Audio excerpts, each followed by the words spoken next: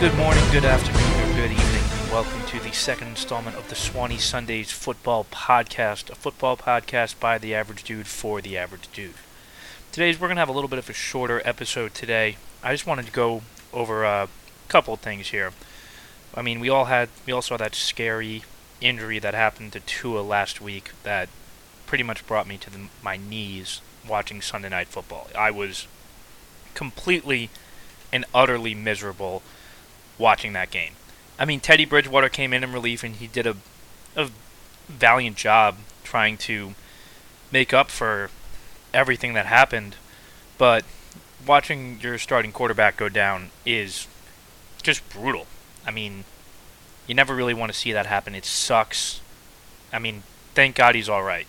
But I wanted to go on a little bit of a rant about Tua Tagovailoa, the media treatment, the injury, and how everyone is, I don't want to say overreacted, because I'm happy that the league is paying attention to these injuries that are happening to players. I mean, we have guys kill themselves, it feels like every other year, that from a traumatic brain injury, and that is just awful. I mean, they either kill themselves, or they have things happen like Demaryius Thomas, where he's having these seizures, and just horrible, horrible things happen to just good people. But on another note, the way Tua Tagovailoa has been treated in the media for the past 2.5 years has been nothing but disgusting. The poor guy has just been dragged. Every opportunity the media gets, they drag the poor kid. Whether it's, oh, he can't stay healthy. Oh, he can't complete the deep ball. He can't do that. Can't do this. Can't do that. And you expect a guy like that to not want to play through an injury like he had this past week? That's like, you set this up on a platter for him. Yeah, he's a competitor. Yeah, he wants to win. But when all you do is bash a dude until, and you know he listens to everything that happens in the media, you can't go without it. Social media is such a big thing nowadays. He doesn't miss a single thing that the media has said or the public has said. So he's going to go out there and compete. And if you want players to be helpful in this process of injuries, you got to just stop bashing before they even just step foot in the league. I mean, it was just from day one, boom, can't throw the deep ball, weak arm, injury problems. And yeah, you know what? Tua does have some injury problems. I can admit that. He gets these freak injuries that happen all the time, whether it be his ankle, his thumb, now his concussions. It's not good. Excuse me, sorry. But we have to do a better job in the media of handling stuff like this. And as a public, too. I mean, I just feel completely horrible for the guy. But the outcry has been just as ridiculous. People calling for the Dolphins to lose first-round picks, to lose Mike McDaniel be suspended, the ownership be suspended again. For what? For what? They followed the protocol. They have a neurologist in the fucking building. Take care of things like this. Like, I don't understand. Why do we hire the independent neurologist to come into the building to check guys for CTE and concussions and all of the stuff that's attributed with that? If he clears him, why can't he go back into the game? Oh, well, it looked like he didn't have control of his body. I mean, the guy said he hurt his back. I mean, I've never hurt my back. I mean, if someone who's really hurt their back can tell me they lose stability when they're walking or running around, to answer that question, I don't know. But, because I'm not a doctor, I'm an engineer and an avid football fan. But when the independent neurologist clears a guy to come back in this game, he comes back into the game and plays well in the second half. I mean, if Tua doesn't come back into that game, we don't beat the Bills. That's it. That's it. We don't beat the Bills. Done. And then, after all that, people are like, oh, Tua had a concussion. He shouldn't have been allowed back in the game. Blah, blah, blah, blah, blah. So what did the Miami Dolphins do? They tested him every single day up until that game for a concussion. What more do you want them to do? If it was on Tua and he was lying about his symptoms so he can play, what more can the organization do? Are we going to punish the guy for wanting to play more? Are we going to punish him for wanting to be a competitor? That is ridiculous. What you have to do is you have to strengthen the protocols if you don't want this to happen again. If a guy goes out and it looks like he has a concussion, then you know what? Err on the side of caution. Take him out. But do that for everything. And you know what? The cherry picking with the Miami Dolphins this year is ridiculous too. I've seen guys get knocked out in games, get right back up and get back into it. Tom Brady with his concussions. Lamar Jackson. Remember Joe Flacco? Joe Flacco, yes, it was a dirty hit, for sure, by Kiko Alonso. But Joe Flacco got depleted on the field. He was sitting there. He had no idea where he was that Thursday night game between the Baltimore Ravens and the Miami Dolphins. And then he played the next week. Oh, where was the outcry then? Where was, we need to protect our players. We need to make sure they're okay. Blah, blah, blah, blah, blah, blah, blah. No, it wasn't there. We're cherry picking right now. And it's like, yeah, what happened to Tua was scary, but what happened to Joe Flacco was just as scary. The guy had no idea where he was. That is one of the number one signs of a traumatic brain injury. Like, we need to not cherry pick when it comes to concussion, and it needs to be flat across the board, and it needs to be stricter. You know what? If in hindsight, looking back on everything, right? Maybe Tua should not have come back into that game against Buffalo. Maybe if that's what the protocol says now, maybe that's what should have happened. But the protocol doesn't say that right now. And the Miami Dolphins did not break any rules. So, to come out here and say all of this mumbo-jumbo about how the Dolphins this, the Dolphins that, the Dolphins... Fix your protocols first, and then come knocking. That's all I have to say on that. Moving on to this week. We got Teddy Two Gloves coming into this game. And you know what? At first, I was a little skeptical of the signing of Teddy Bridgewater because you know what's going to happen. The media's going to come around and be like, oh, we've got a quarterback controversy in Miami. Oh, the Dolphins and don't know who they're going to pick between Teddy Bridgewater and Tua. You know what? Tua came out, showed you why Tua is the quarterback. Why he was drafted with the 5th overall pick. He's awesome. That's it. But now, having Teddy Bridgewater here, I mean, I'm excited about the next couple of weeks because, you know what?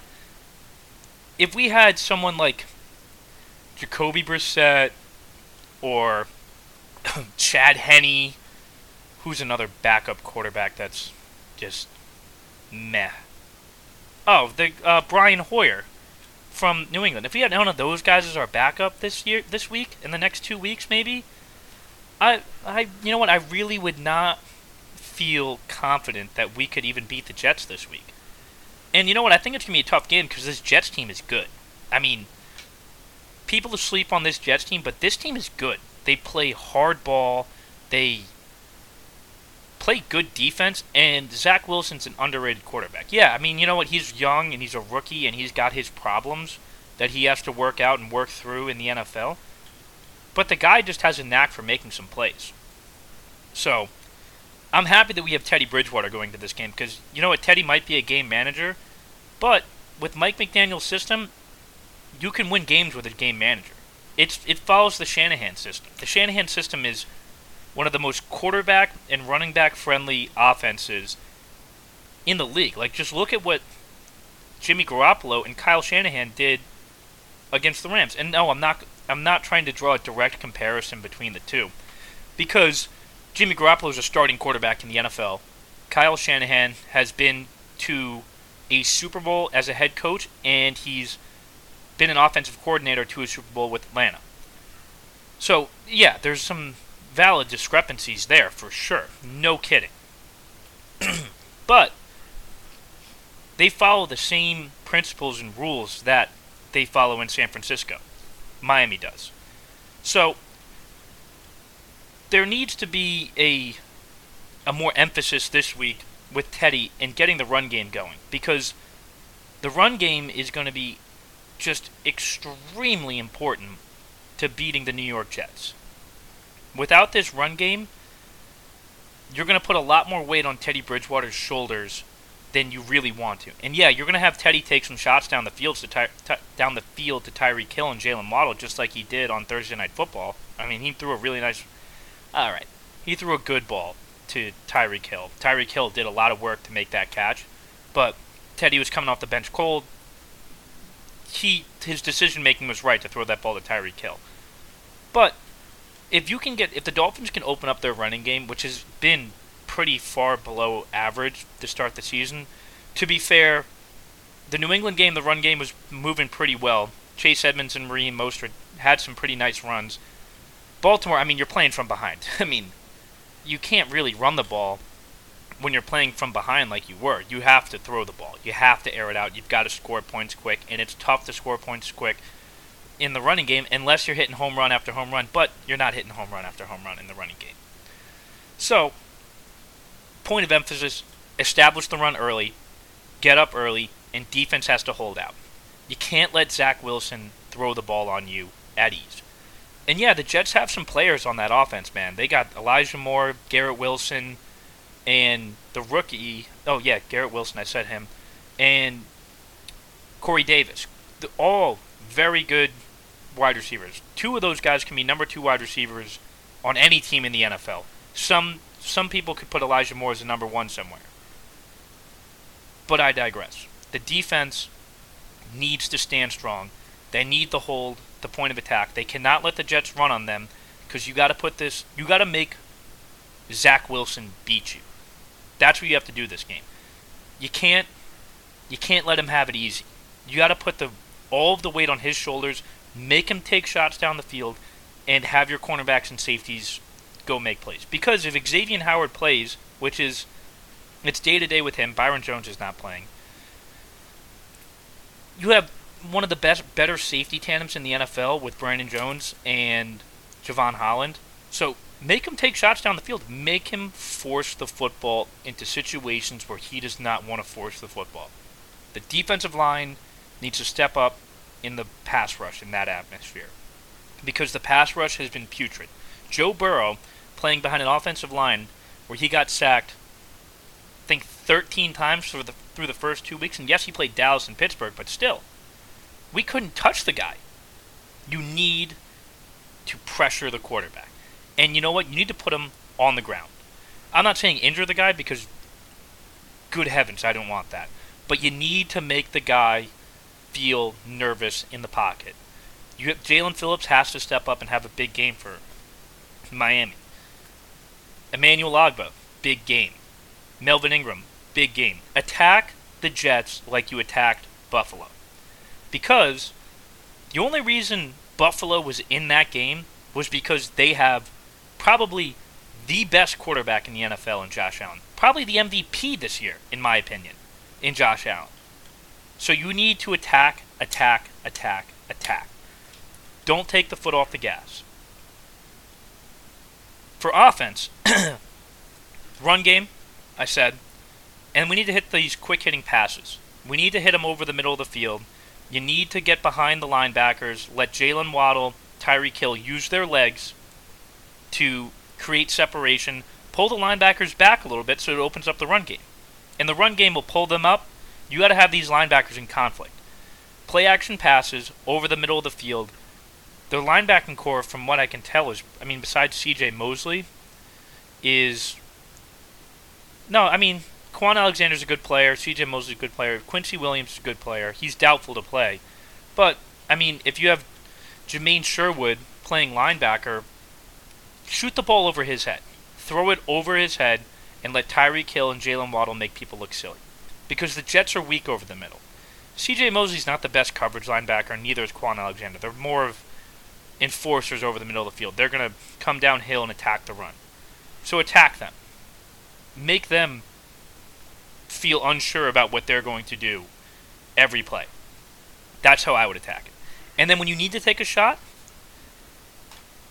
attack the safeties. Go attack over the middle of the field. The Jets safeties are not very good. Yeah, LaMarcus Joyner's all right. Jordan Whitehead's all right. But don't attack Sauce unless you can, because that guy's good. I mean, he's had probably one of the best stretches for a rookie corner I've seen in a while. The only problem with Sauce is he's just got to turn his head around and catch and find the ball, because he's in position to make a lot of interceptions. He locked up Amari Cooper. He got beat a couple times in week 1, but that's week 1 rookie corner versus Rashad Bateman and Devin Duvernay. Those guys can run. They can run. It's just how it is. And then week 3, who did the Jets play? Off the top of my head, I can't. I'll try to look it up real quick because I can't. Oh, yeah, they played the Bengals. And I'm pretty sure Sauce had a pretty good game that game. So, attack the safeties, because that's where they're weak over the middle of the field. Attack the linebackers and run the ball down their throats. I would play exactly how they played on defense. I would play exactly how they played against Buffalo. Play that little bit of a cover 3 shell where you have the cornerbacks about 5 to 7 yards off the ball and attacking downhill, because they have good receivers. These receivers can beat you and they can make you hurt. Garrett Wilson showed you that. Elijah Moore showed you that last year. He had a pretty good game against the Dolphins. Corey Davis showed you that he can beat man coverage.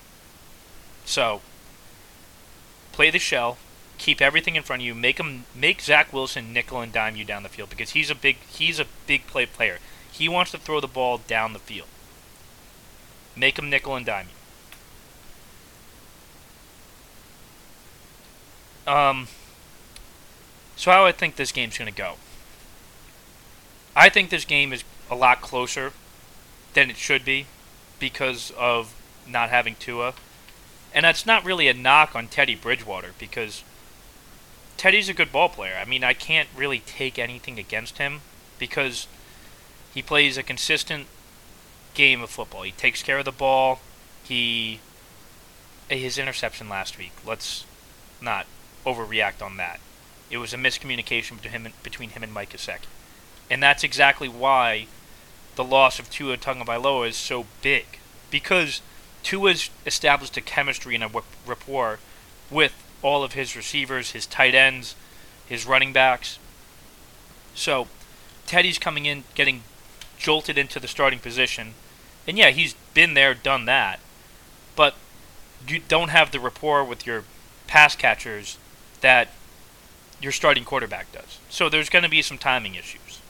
There's going to be some miscommunications, and I foresee that happening. I see the Jets probably getting a pick off Teddy Bridgewater at some point because of one of those timing issues. I think the defense holds the Jets' offense down. The Steelers' defense held the Jets pretty well, and they did all that without T.J. Watt. And their cornerbacks they suck this year. They're not good, the Steelers. So, I'm thinking this game's probably going to be a 27-24. I think the Dolphins do come out of here with a victory because I think that they're a more talented team. You look across the board. Offensive line, Dolphins have a better offensive line. Interior defensive line, I would still go with the Dolphins here, just because Christian Wilkins and Raekwon Davis, I would take. I mean, Quinnen Williams is a freak. Let's not discredit him. But when you're talking about the interior defensive line as a whole, I would take the Dolphins. Dolphins have better pass rushers too. Manny Agba, Melvin Ingram, Jalen Phillips. I mean, Carl Lawson's a good player, but I mean, when was the last time we saw him play, really? I mean, gets injured all the time. So, there's that. Then, we're looking at linebacker corps. I would say the Jets probably have a better linebacker corps than the Dolphins. I really like what the Dolphins have at linebacker. Landon Roberts is kind of a thumper, and Baker's a move piece. You can put him anywhere, and he's a great blitzer. But Quan Alexander, C.J. Mosley, Quincy Williams, that's a really good linebacker corps. Quincy Williams might not play, but we'll see where that goes. Cornerback room, Dolphins Do I really need to explain myself on that one? Xavier Howard. Oh, but Sauce is... Xavier Howard is a proven commodity in the NFL. Dude is awesome. He should have been Defensive Player of the year that Aaron Donald won it. And that was 2020. So, looking at safeties now. Dolphins have the clear advantage at safety. I would much rather have Javon Holland and Brandon Jones over Jordan Whitehead and LaMarcus Joyner every day of the week, twice on Sundays, and triple on Thursdays. So, looking at wide receivers, I mean, Dolphins have the best wide receiver tandem in the NFL. Done. There we go. Running backs. I do like what the Jets have at running back. I do. Michael Carter and Breece Hall is a pretty darn good 1-2 punch. I think that what they have going on there is great. Dolphins have a better tight end, Mike Gesicki. Who's going to argue with me on that one? And then on the offensive line, the Dolphins have a better offensive line than the Jets. Yeah, there's certain pieces on the offensive line that the Jets have that might be better than the Dolphins, but we've got a good offensive line that plays pretty well. I mean, the only reason Tua got sacked on the play where he got hurt was he was trying to... There was nobody open. He was trying to make a play, because that's what playmakers do. And he got hurt. I mean, it sucks, but that's what happened. But to wrap it all up, I think the Dolphins walk into MetLife takeover. Shout out to MetLife takeover. I think they walk into MetLife, put up 27 on the Jets, give up 24 points. It's a close game. I do think it's going to be a close game. But I think the Dolphins come out of here with a handy victory. So thank you guys for listening to this shorter version of the podcast than normal. Just going over the Jets and Dolphins game. My co-host couldn't make it tonight, so I just wanted to get online, put out some content for you guys so you can have something to listen to. And I hope you guys either have a great day, great night, great afternoon, whenever you're listening. Thank you for listening. I appreciate it. And feel free to reach out to me on any of the social medias. You can follow me directly, Connor.Swanton, on Instagram. And you can find my tags to Swanny Sundays on there. I appreciate you listening, and God bless you.